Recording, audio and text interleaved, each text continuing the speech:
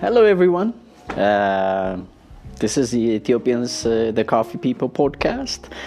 Welcome to our second special edition episode. And this is basically a result of me doing some research and digging on the internet and the like. And I came across an article that was written by Klein Warren, I think. Yeah, Klein Warren. And it was written in March, at least published in March 1962. It was written on a magazine, a weekly or a monthly magazine. That was that used to be published. I think it's still published in different form by the U.S. Department of Agriculture. It's part of their foreign agriculture service, so they still produce like the Gain Report and the like. So this was a weekly magazine that they used to publish, but I'll confirm, weekly or monthly. And so I came across this article, and it had a fascinating discussion.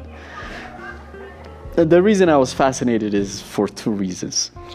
One is kind of highlights the value I give to documentation,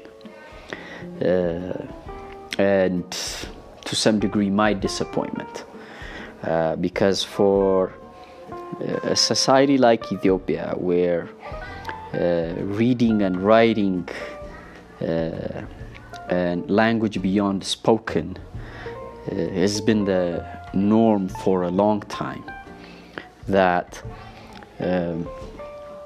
most of our writing outside of the spiritual domain, especially in the last since the arrival of modern education in the past 100 years or so, has been very disappointing, because you still cannot find a lot of books written by Ethiopians for an Ethiopian audience.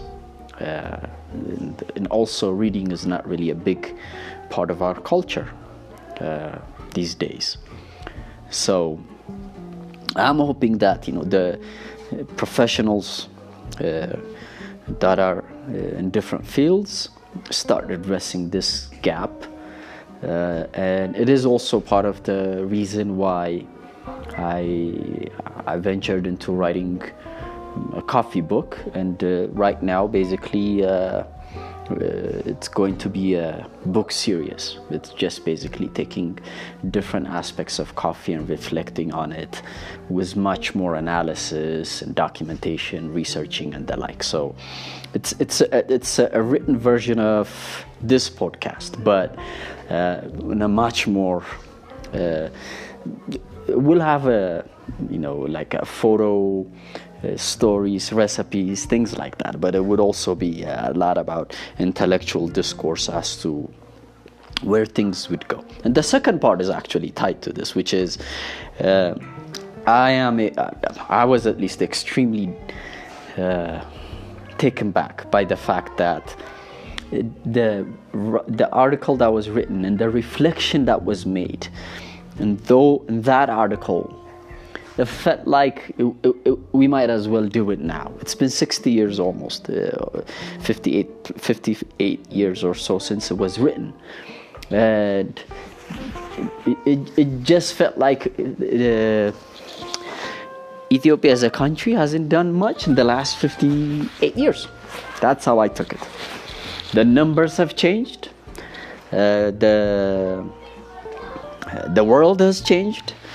But the Ethiopian reality seemed like has been stuck, and that has been disappointing. In a way, I will reflect quickly on what has changed. So, in 1962, the Ethiopian population was estimated to be around 20 million. It was reflected in the article. Today, we are about 115. So that's almost a sixfold growth. And in terms of our economy, oh, by the way, the article was titled Ethiopia Broadens Its Agricultural Base. And it quickly reflected on, I might as well read the beginning and the end just to relate to you. So it just says, it said it. For many years, coffee has been Ethiopia's major export. Now, with world coffee surplus growing and coffee prices weakening, Ethiopia is turning to other crops and to associated industries. Like many other underdeveloped nations, this country needs foreign exchange.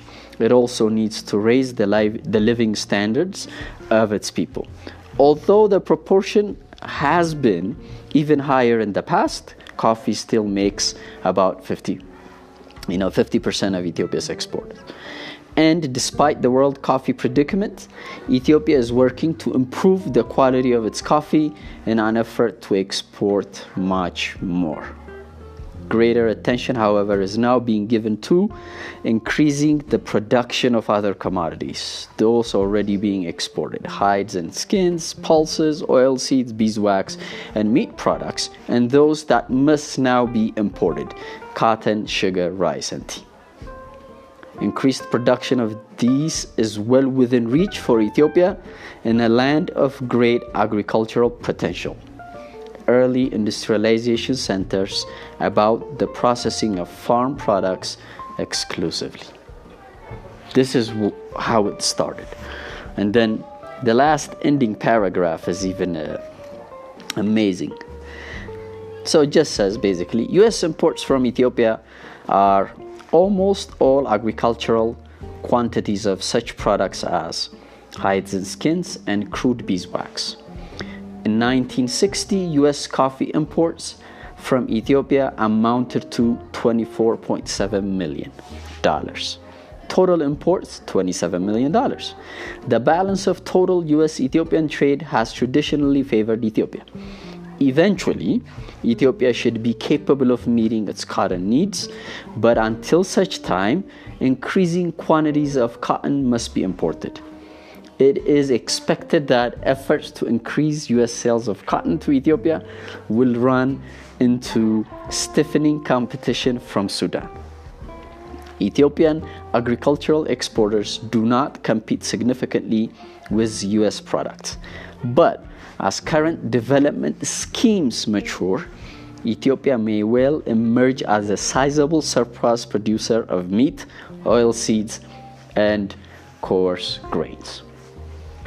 This basically how the article ended, with so much hope and describing the Ethiopian economy at that time, the reality of it, how we depend a great deal on agricultural products, and how we are striving to not only increase productivity, but also enter the processing industry side of things, and also how we would be able to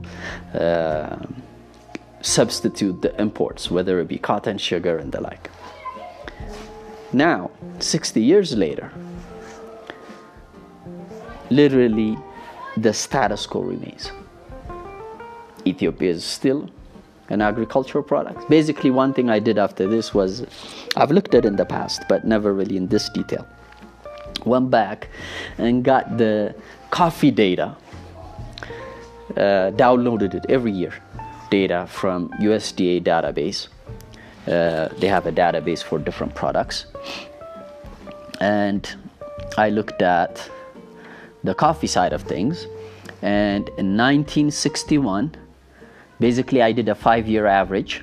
So between 1961 and 65, the average production of coffee in Ethiopia was 124,000 tons. Right now, it's the last 5-year average between 2016 and 2020 is 421. So this is about 3.5-fold increase. Our population went up 6-fold, almost. And export used to be 67, thousand tons. Right now, the 5-year average is about 229, actually. So you could count it as 230.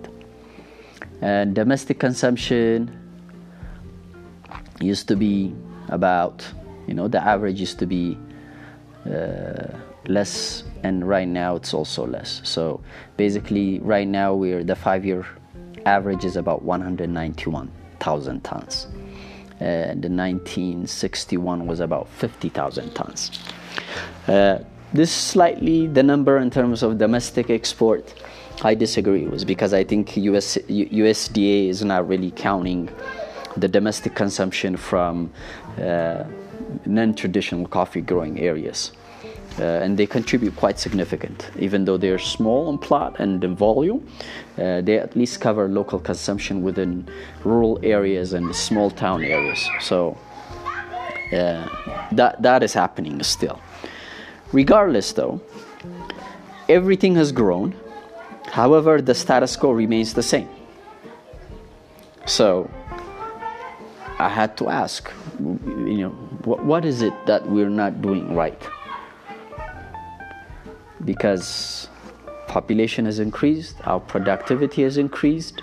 What was interesting was the majority of the coffee that was processed and exported in the 1960s was coffee picked from wild forests, and basically it was also at a time where Ethiopia started introducing modern coffee plantations. And they were talking how these modern plantations and what would come after that will improve the production system to really benefit a great deal with modern planting, cultivation, pruning, and processing methods. But there was also one hope reflected, which is the development of the agro-processing industry side of things.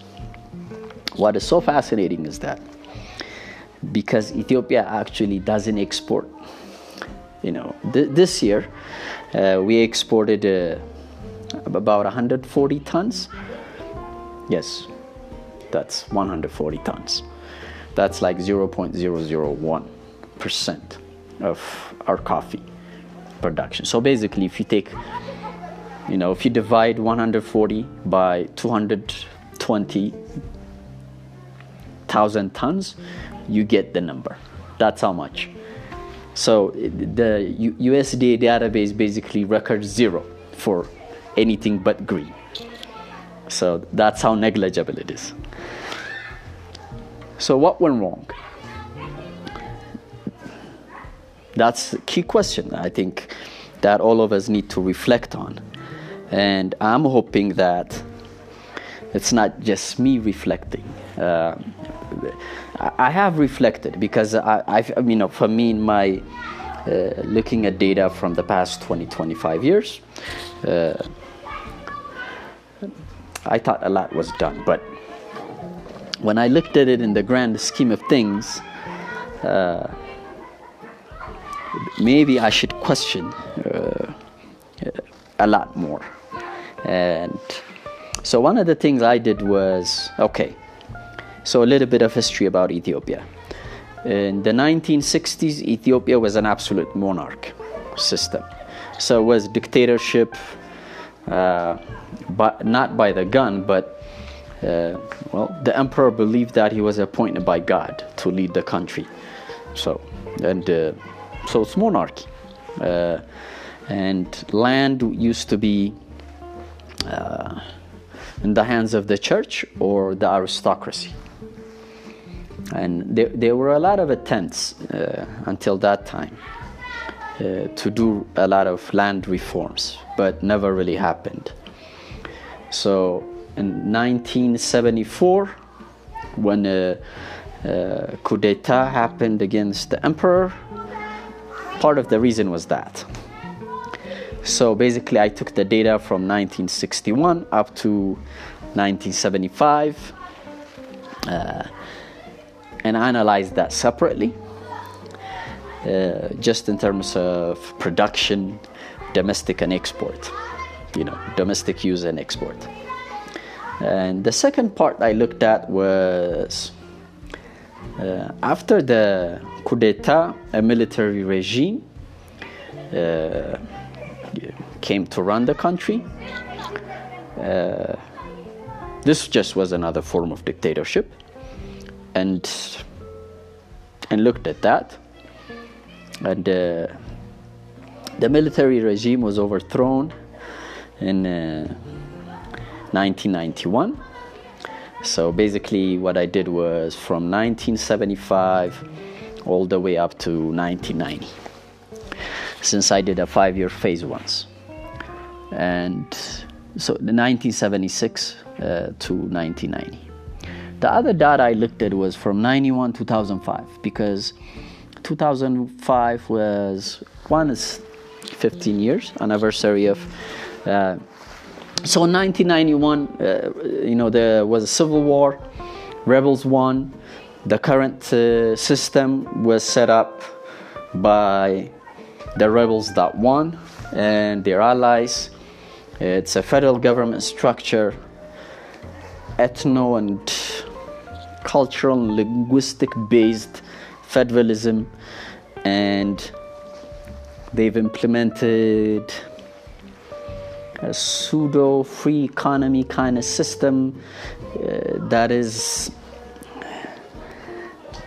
it's a hybrid of a lot of systems. It feels like China sometimes because there was a lot of state investment. Actually, the major investment was done by the state. To this day, all the infrastructure, all the projects, all the capital investment you see in Ethiopia is state-led. And right now, the reform that is happening is actually to change that, so that there's a lot of private-led investments. And it is part of the reason why we're now trying to privatize the Ethio Telecom, because there's only a monopoly in Ethiopia. Ethiopia is the last place in the world, as there might be small countries, but a large country like ours, to have a monopoly on telecommunication, Ethiopia is the last country. And there are people who see it as a positive thing. As for me,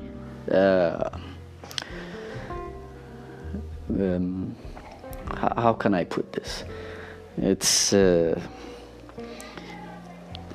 when I realize how much I have to go through to get my money, my resources, and use them for business related activities, and how difficult that is. And on the other hand, I also travel and work in Kenya and other places, and how easy it is for me to receive money, pay, and things like that through the Safaricom M-Pesa platform. That's when I know how restrictive it is, because I can't make my money work for me in Ethiopia, and I could literally do anything I please, including get loans with quick turnaround in Kenya. And I'm not even a Kenyan citizen. That's how open the platform and the system is. I just need to be someone with a legal ID to show I show my passport, I give my SIM card.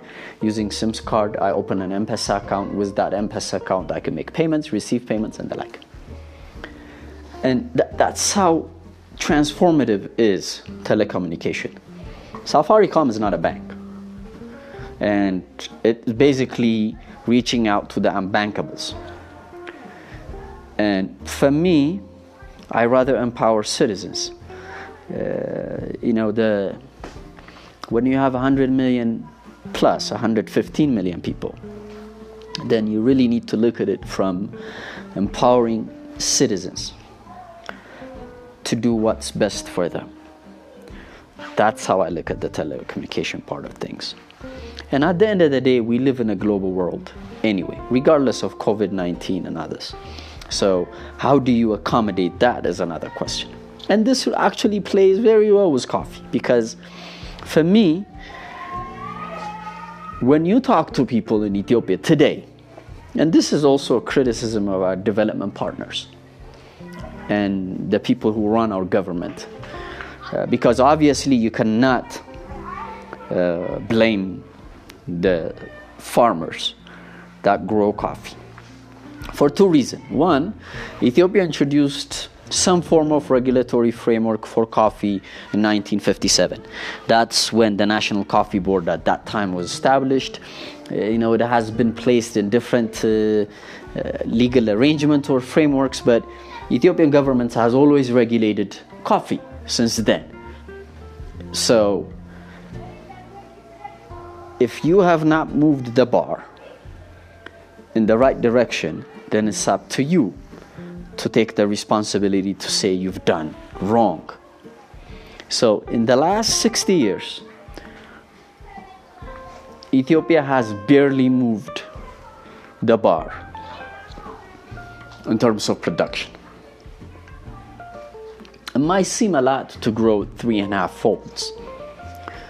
However, if we just maintained in parallel with our population growth in terms of our coffee productivity, then we should have grown it about 6-fold. But we have not. 2, the amount of processed coffee, meaning that either roasted, ground, or soluble, is nil, 0, from 1962 to today. Then how come? Is that the question? And it's not for lack of incentives. It's not for lack of discourse. It's not for lack of lip service.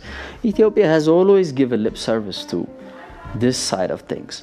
However, there are a few things that I will reflect on before my 30-minute mark is up. Is that Ethiopia has misunderstood, as far as I'm concerned, that is, how supply and demand play out in the priorities that you set. If you remember when I read the article, it reflected quickly in terms of how, coffee in the world is basically, 1, surplus coffee growing, and 2, coffee price weakening. That still is the norm. In 1962, Vietnam wasn't even around.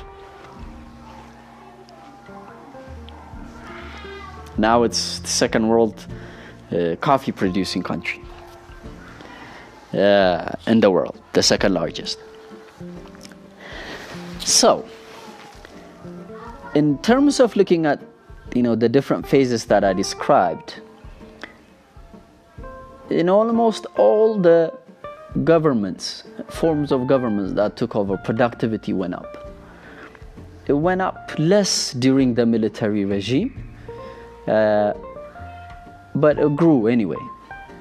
When the military regime came, it was about 178, the first 5-year average, and then 178,000 tons. In the last 5 years of its in power, it was about between 1986 and 1990, it was about 186,000 tons. And also, that was also the time where the global coffee agreement was ending.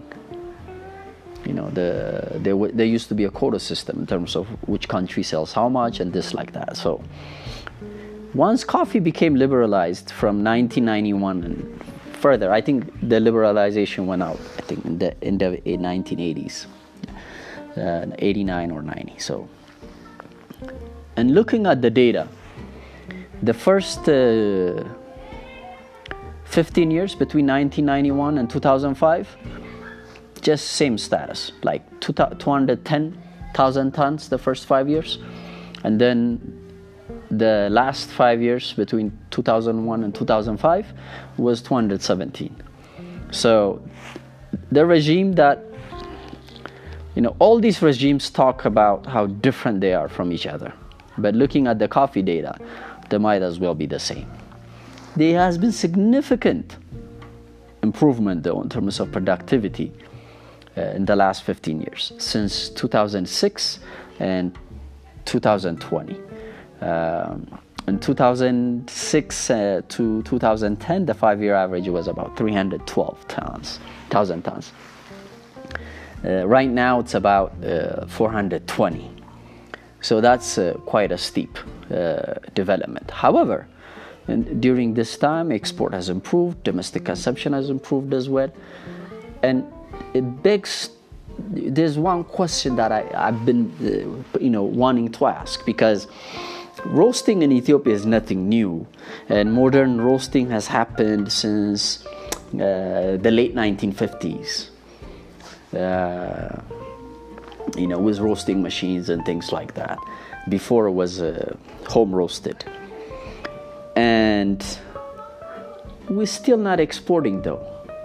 150 tons, this, that, Actually, when we take it into a grand scheme of things, how much coffee we produce, we shouldn't even talk about it. We shouldn't even talk about how much it exists. However, we do produce thousands of tons of roasted coffee products domestically for the domestic consumption. And in looking at all the years of the Ethiopian data since the 1960s, there has never been a situation where growth in domestic consumption has made it worse for export. So right now, the reason I bring this up is because Ethiopia has a law that says all export standard coffees, once they reach the processing facility anywhere, basically have to be exported out. It's a legally mandatory clause. What this does is automatically is that it doesn't allow for domestic coffee processors to have access to export standard, good quality coffee for the domestic market. So there's this mechanism where they separated the two markets completely, which is strange because other coffee producing countries try very hard to encourage domestic consumption. Because, one, globally there is coffee surplus, and two, prices has been weak. So for 60 years, the coffee reality has remained the same. And the way I look at things is that if you're doing the same thing year after year to address the same problem, and the problem is not being solved, or you pretend that you're doing something different, but you're not, because your results are telling you. If your results are not giving you something different, they're just basically giving you same outcomes, then maybe you're not doing anything that different. Maybe the words you're using might be different. So, and there has been a lot of investment in the coffee sector. Don't get me wrong. Not what it should be or the way it should be done. But, right now there are multi-million-dollar projects being pumped into the coffee industry in lots of ways, or shapes, or form. However, two priorities: productivity, quality. For what? Green. So basically, a problem that was identified in 1962, which also remains today, the suggested solution being some completely different. At that point, basically, regardless of what takes place, industrialization and agro-processing was suggested, and it's not happening. So we need to ask the hard question, which is why. If people are not bothered by the fact that we have been unable to change a system, a coffee system, in 60 years, then this episode is not for you. But if you're bothered by it, then you need to ask more questions to understand why. And I haven't found the answer yet, but I do have some, suggestions in terms of based on the preliminary assessments I've done. And this is, if us, taking advantage of our domestic market is one of the things, because we have not. Ethiopia basically abuses its domestic market in every shape or form. The only time it considers the domestic market is when it's basically difficult for it to get rid of the stocks in its hand. Then it allows for domestic sales. So it's basically the dumping ground of coffee in Ethiopia. First, sell the bad ones. Second, you'll sell the good ones if no one is buying them.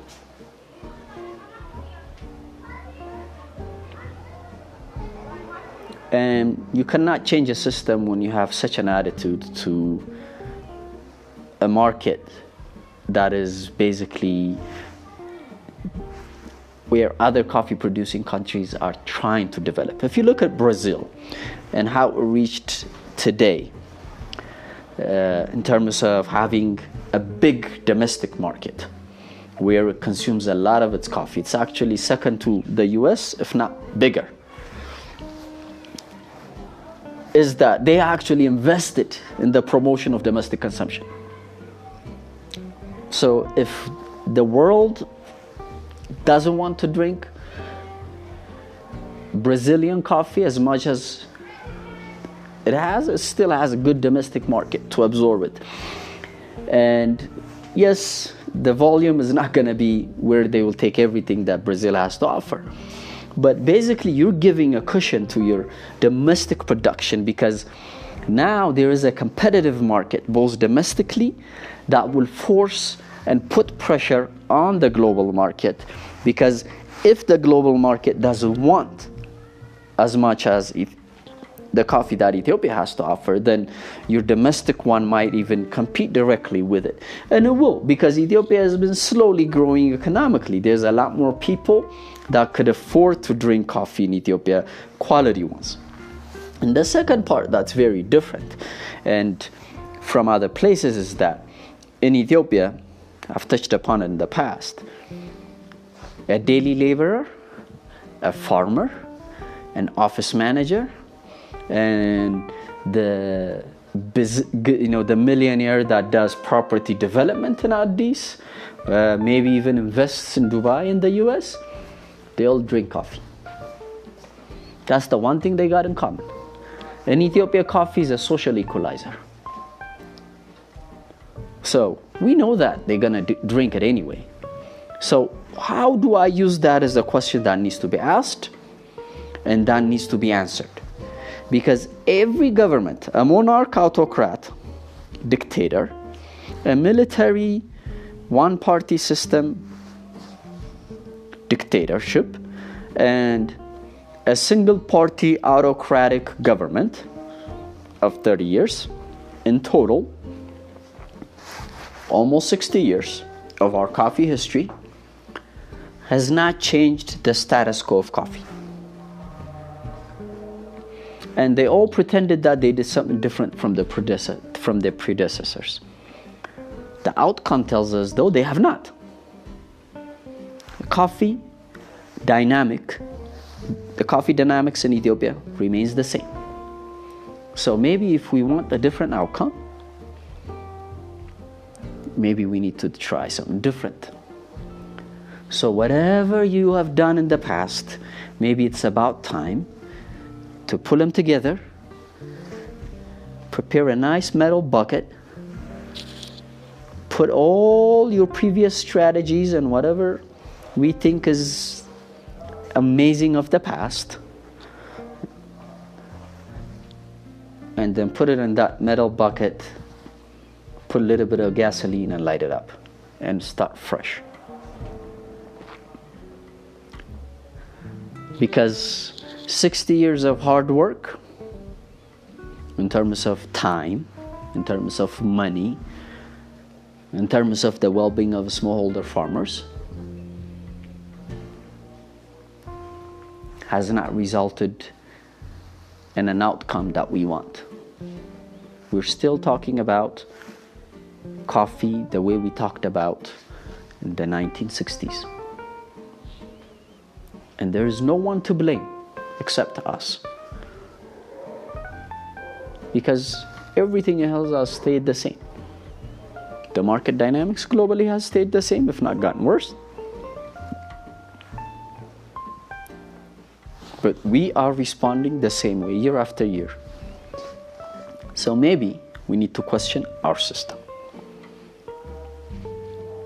And on that note, this is my birthday reflection. This is my first weekend after celebrating my 42nd birthday on the 28th of May. And it was a blast. Today I had a barbecue happening, and I had an awesome coffee. And of course, I enjoyed a honey wine that I make with, it's basically coffee infused. So it was delicious, you know, and of course I had to add some ruta and rosemary and some hops to make the fermentation happen some 4 weeks ago. And it was an awesome tasting one. So on that note, I leave you today. I took a little bit of extra time, but it needed to be said. And you know, this basically is try to make it impersonal. Because if two generations in a time of 60 years have done nothing that is really miraculous when it comes to coffee, then we just need to go back to the drawing board and articulate a new plan. Start fresh. And maybe start with the assumption that we don't know. Thank you again. Enjoy your weekend. It's almost done, but maybe in some places it's only beginning, Sunday morning. So have a good one and thank you. Ciao.